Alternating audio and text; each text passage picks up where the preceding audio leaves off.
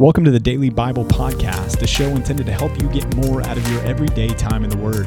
This is a ministry of Compass Bible Church in North Texas, and if you'd like to join along with our daily Bible reading program, you can do so by going to compassntx.org and clicking on the Daily Bible Reading tab. Thanks for joining in for today's episode of the Daily Bible Podcast.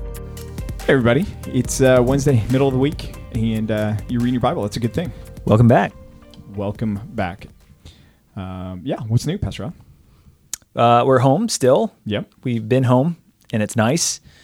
I don't know if there's anything else besides that. That's it. Dude. Thankfully uneventful. Yes, that is good. And there's so much sickness going around right now with everybody. Our admin is under the weather right now. Yeah, I thought she was better. And yeah, it feels like there's always something that inevitably disrupts the normal way of life. Yep. There's never homeostasis where everything's good. In fact, those days where it is good, you should be like, what's going on? Right. Something's a brewing. Right. Okay, something's coming. Yeah. Yeah, this is like the calm before the storm. You know what I'm thankful for, Pastor PJ? What are you thankful for? I'm thankful that God never changes. Are you thankful that God never changes? One of my favorite things about God. He never changes. Because you know people, right? People, they do change. Listen. They're healthy, they get sick. Their office is one way, then it's another way. Hey, you know what? I'm after the right setup for what I do the majority of the week, which is my study time. Okay. So in case you're wondering, the subtext of this conversation, Pastor fill them in PJ's on the offices. If you've ever been to Pastor PJ's office, you'll notice that it's a certain way. But if you come back an hour later, you'll notice that it's probably entirely different. So we, typically our podcast setup, we're in his office. We set up the podcast mics on his desk. We had a certain way of life. Things were good.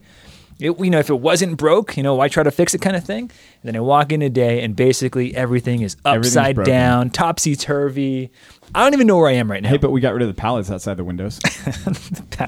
I was beginning to like them. Were you? They were there. You didn't have to see them. They were a fixture of my life. They weren't. You never saw them. I did all the time. When you went on your walks? No, when I came here to do my podcast recording with you. I saw them and I took comfort in the fact that they were there every time. That's what I'm here to do. I'm here to just stretch you and get you out of your comfort zone. That's one way to do it. Hey, the desk is moving all of a sudden.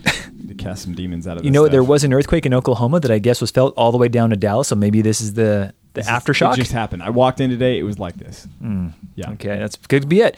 Since we believe in the Big Bang, this is entirely plausible. Whoa. This probably could have happened. We don't believe in that. Oh, we don't. Yeah.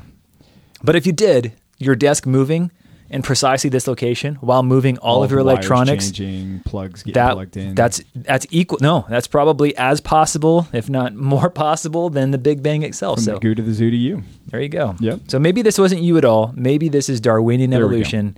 I'm sorry. You are exonerated. Survival of the fittest.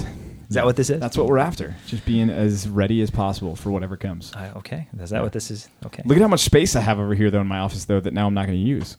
Yeah. I could do jumping jacks or I'll just come back in an hour and everything will be back the way it was. No, that's not true. I'll come back in an hour and a half. Okay, 10 minutes. Is that?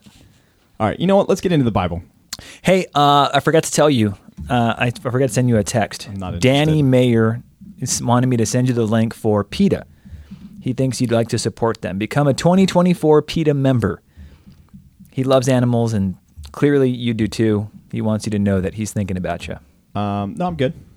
It was Dan Mayer, not Danny. Yeah. Danny, same difference. Yeah. Same person. It gets confusing when people have the same name as their dads. And yes, it does. I'll just leave it at that. Yep. Yeah, well, I'll pass on signing up for PETA, but I appreciate Dan sending that to me. Oh, he's thinking about you. Yeah. Yeah, we probably ruffled some feathers on that. I see what you did. I wonder if we lost any listeners. Probably not. The stats are way down today. Are they? Already. Just plummeted. For tomorrow, nobody. There's 0 right now. I can't believe 0 people so far. Well, with the riveting conversation so far, I would not blame them. Yeah, well. Hey, let's get to something that is interesting and worth our time, and that's the Bible. Let's do it. Exodus 25, 26, and 27.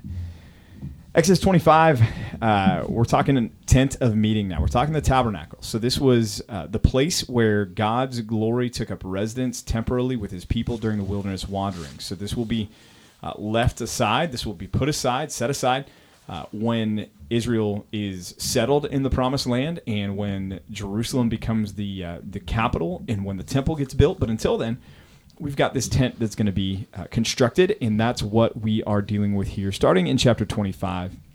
And there's the first 9 verses talking about the contributions. They were going to need materials to get this done. And one of the things that I appreciate about this here, and it shows up again, I believe, with the construction of the temple, is that it's stipulated that those who brought things were those whose heart moved them to do so. And so that's just an encouraging thing, because you see God's people excited about God's place and it looking good and being something where it reflects his glory and his goodness. And here you have God specifically saying, hey, here's the architectural plan and pattern. By the way, that shows up in verse 9. That shows up in Hebrews chapter 8, references this moment where Moses is shown the pattern after which the tabernacle would be built. But you have people willingly bringing these contributions. In other words, God's not strong-arming the people to say you have to bring these things, number one. Number two, these weren't part of the normal tithes and offerings of the Israelites. This was above and beyond what was typically required or asked of the Israelites to bring for a normal act of worship. So the materials, the contributions are described there in the first 9 verses.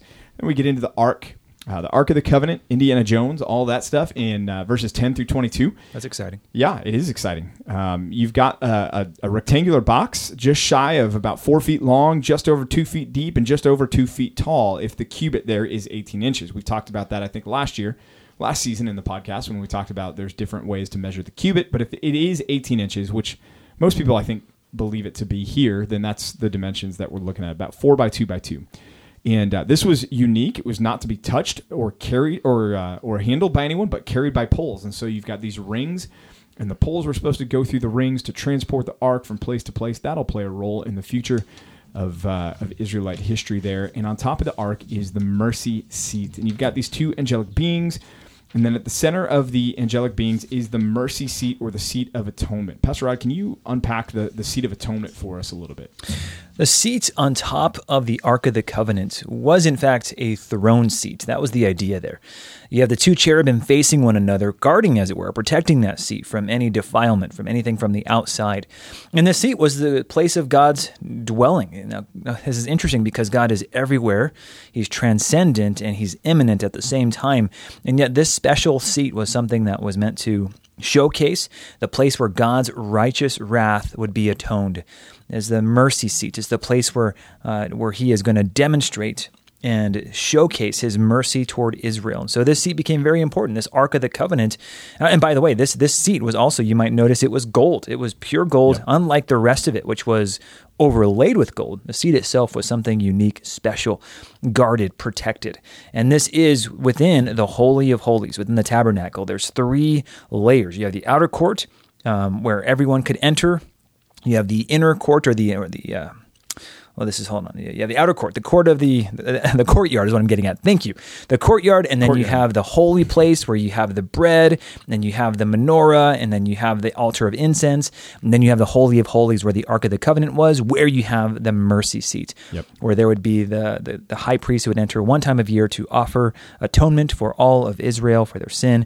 And this is going to find its place and its fulfillment all the way in the New Testament with Christ, who offers himself in order to open the Holy of Holies, as it were, to all people. Yeah, helpful description.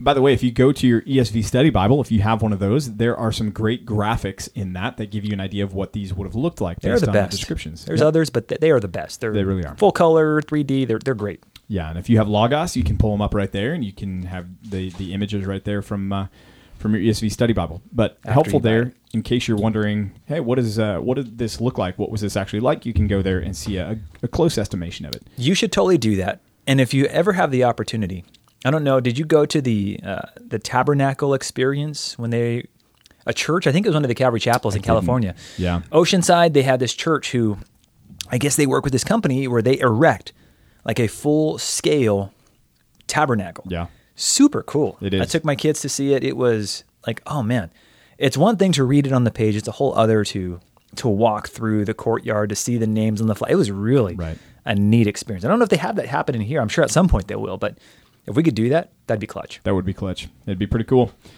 Well, next you get the table of the showbread, or the bread of the presence. This was bread that was offered to the Lord. It was also bread that was eaten by the Levitical priests, and this was quite the piece in and of itself. We talked about the gold on the ark. This was also laden with gold, and it was taken by Antiochus IV in the first conquering of the temple, and then it was also taken in AD 70 after the destruction of the Roman temple. It's in fact on Titus's arch. It's displayed there as a trophy that was taken from the destruction of the temple there. But this is where the bread would be. The priest would have eaten this bread day in and day out. This shows up in David's life. David's on the run for his life and ends up going and taking the showbread and eating the showbread during that time, and becomes a conflict. We'll talk about that when we get there. But you got the table of for the showbread, and then you've got the menorah, or the lamp, and this was meant to provide light for the tabernacle. This is something that if you go to Israel today, they have a replica of what the temple menorah looked like during this time, and it's full size, and it's standing out in the courtyard there, adjacent the Temple Mount. So pretty cool to be able to go and see that. This is not the lamp itself, but the lamp stand. This would have held the vessels that would have had the oil that would have been burning during the time. Yeah, and there's various approaches to the symbolic nature of these pieces of furniture, and I'm sure we'll touch on some of them. But obviously, table of the bread, the fellowship, the presence, God's communion with Israel. There was 12 pieces of bread for each of the tribes, God connecting with them. Ark of the Covenant, of course, is God's manifest presence among them, a place where mercy and atonement was offered. Golden lampstand, he is the light of the world. And granted, you should also recognize that within this tent, there's no other sources of light. Yeah. There's layers to the tent itself. So this would have served an important function in that it provides light, because you can't see otherwise. But just the ideas and the concepts of God himself being light, and the oil, perhaps a reference to his spirit fueling the light that is given to them. So there's different approaches to this, but there's some ideas about the furniture and its significance. Yeah, helpful. Well, chapters 26 through 27 then get into the tent itself and its construction. Like Pastor Raj just said, there are layers in verses 1 through 14 that are described. These outer, or these inner layers rather, of linen, and then there's the goat hair on the outside of it, and so it's pretty thick, pretty helpful, protected, and protected from windstorms and everything else that they would have faced in the desert. The frame, verses 15 through 30, just a high view here. Inner details, really 31 through 37. You get the veil there. The veil comes on the scene here, reminding us of our separation from God. The altar in verses 1 through 8 of chapter 27. Then the courtyard, 9 through 18. And then just some general supplies in 19 through 21. So there's a lot in these chapters. And here's the thing. When we read about this, and it's going to be the same thing when we get to the temple, the temptation is going to be, okay, let me just get through this. This is talking about this is this many cubits long, and it's made of this type of wood, and it's overlaid with this kind of metal, and it can get tedious. But the thing that I was struck by here in this section is just that God does care about excellence, and he cares about attention to detail. That's something that we often talk about with our setup team on Sunday mornings. At our church, we meet in a school, and so it's quite a far cry to go from the ornate decorations of the tabernacle, and certainly when you think about the temple, to the gymnasium that we walk into on a Sunday morning. Our chairs are not covered in gold to get set up. No, not at all. They should be. But, Benny Hinn. Maybe we can call him up and say, "Hey, Benny." No, but there's parallels here for us to take away. And one thing that I love is a couple of our guys, Stephen and Ryan Peterson and Stephen Little, have taken it upon themselves to lay down these strings down the center aisle to make sure that our center aisle is straight and is orderly and is aesthetically pleasing even. And we may say, is that really what we need to be paying attention to? After all, we're meeting a gymnasium. There's orange construction cones over next to the bleachers over there. Does that matter? And the answer is yes, because what we can control and what we can do to the excellence or for in an excellent manner and for the glory of God, we should do in an excellent manner and for the glory of God. So let that be an encouragement to you too when you show up on Sunday mornings for church. We do this, for the good of the Lord or the glory of God, and it does matter. And so when you see things and you're looking at them and you're looking at the flags out front or you're looking at the signage and going, oh, well, look at that. Look, this is not for us to bow up and say, look what we can do. It's for us to say, look at our God. Our God is worthy of this glory and this excellence. And this is a pattern established all the way back here with these instructions for the tabernacle. Such a helpful concept too, because this whole section, I mean, we could say this, we could make this point from really any of the chapter 25, 26, 27 that we're going to cover today. And the idea here is that God's desire for excellence is in the details. Yeah. It's in the small things. It's not just in the large scale, like, hey, he's getting sacrifices and he's getting costly sacrifices at that, but it's also in the small things. He tells them, when you make the golden lampstand, I want this many calyxes.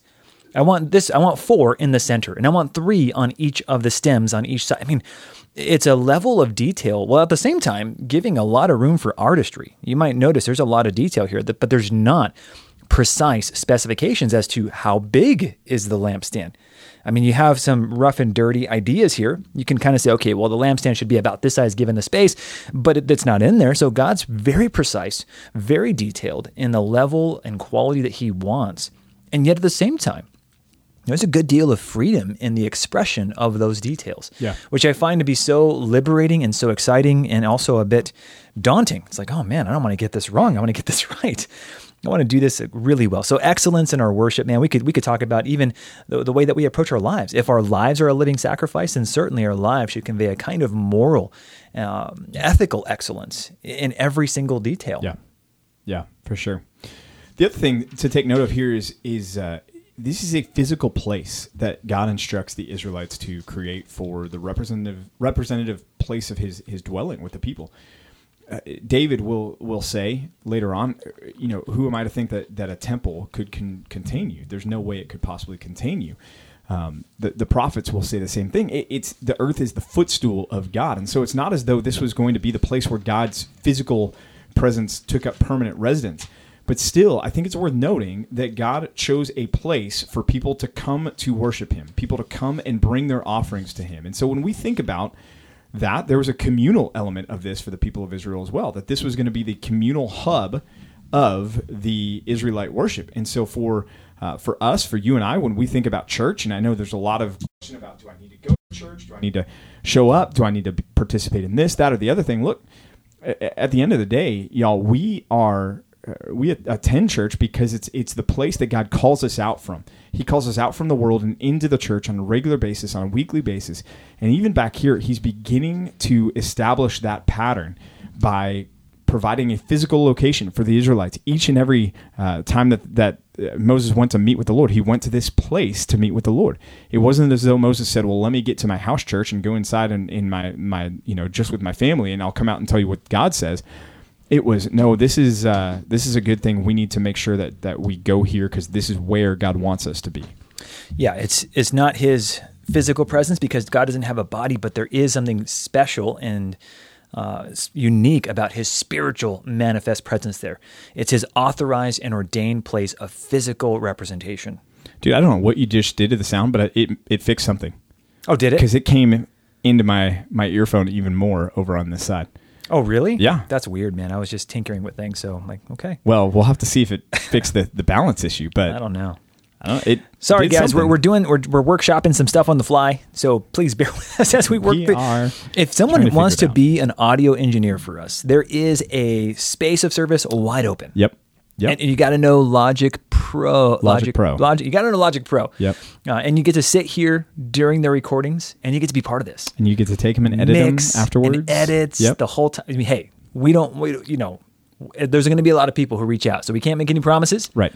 But if you want to do this, maybe you should reach out. And you will earn so much heavenly rewards. Spiritual rewards out the wazoo. Yes. Yeah. Podcast at compassntx.org. Yep. Let us know. Hey, thanks for tuning in for another episode here, and we look forward to being back with you tomorrow. Keep reading your Bibles. See you then. Bye. Hey, thanks for joining us for another episode of the Daily Bible Podcast. We hope and pray this has been a blessing to you and your time in the Word. If it has, if you would subscribe to this podcast, leave a like, leave a comment, and share it with some friends and family, that would be awesome. If you need more information about Compass Bible Church here in North Texas, you can go to compassntx.org. Again, that's compassntx.org, and we'll be back with you tomorrow for another episode of the Daily Bible Podcast.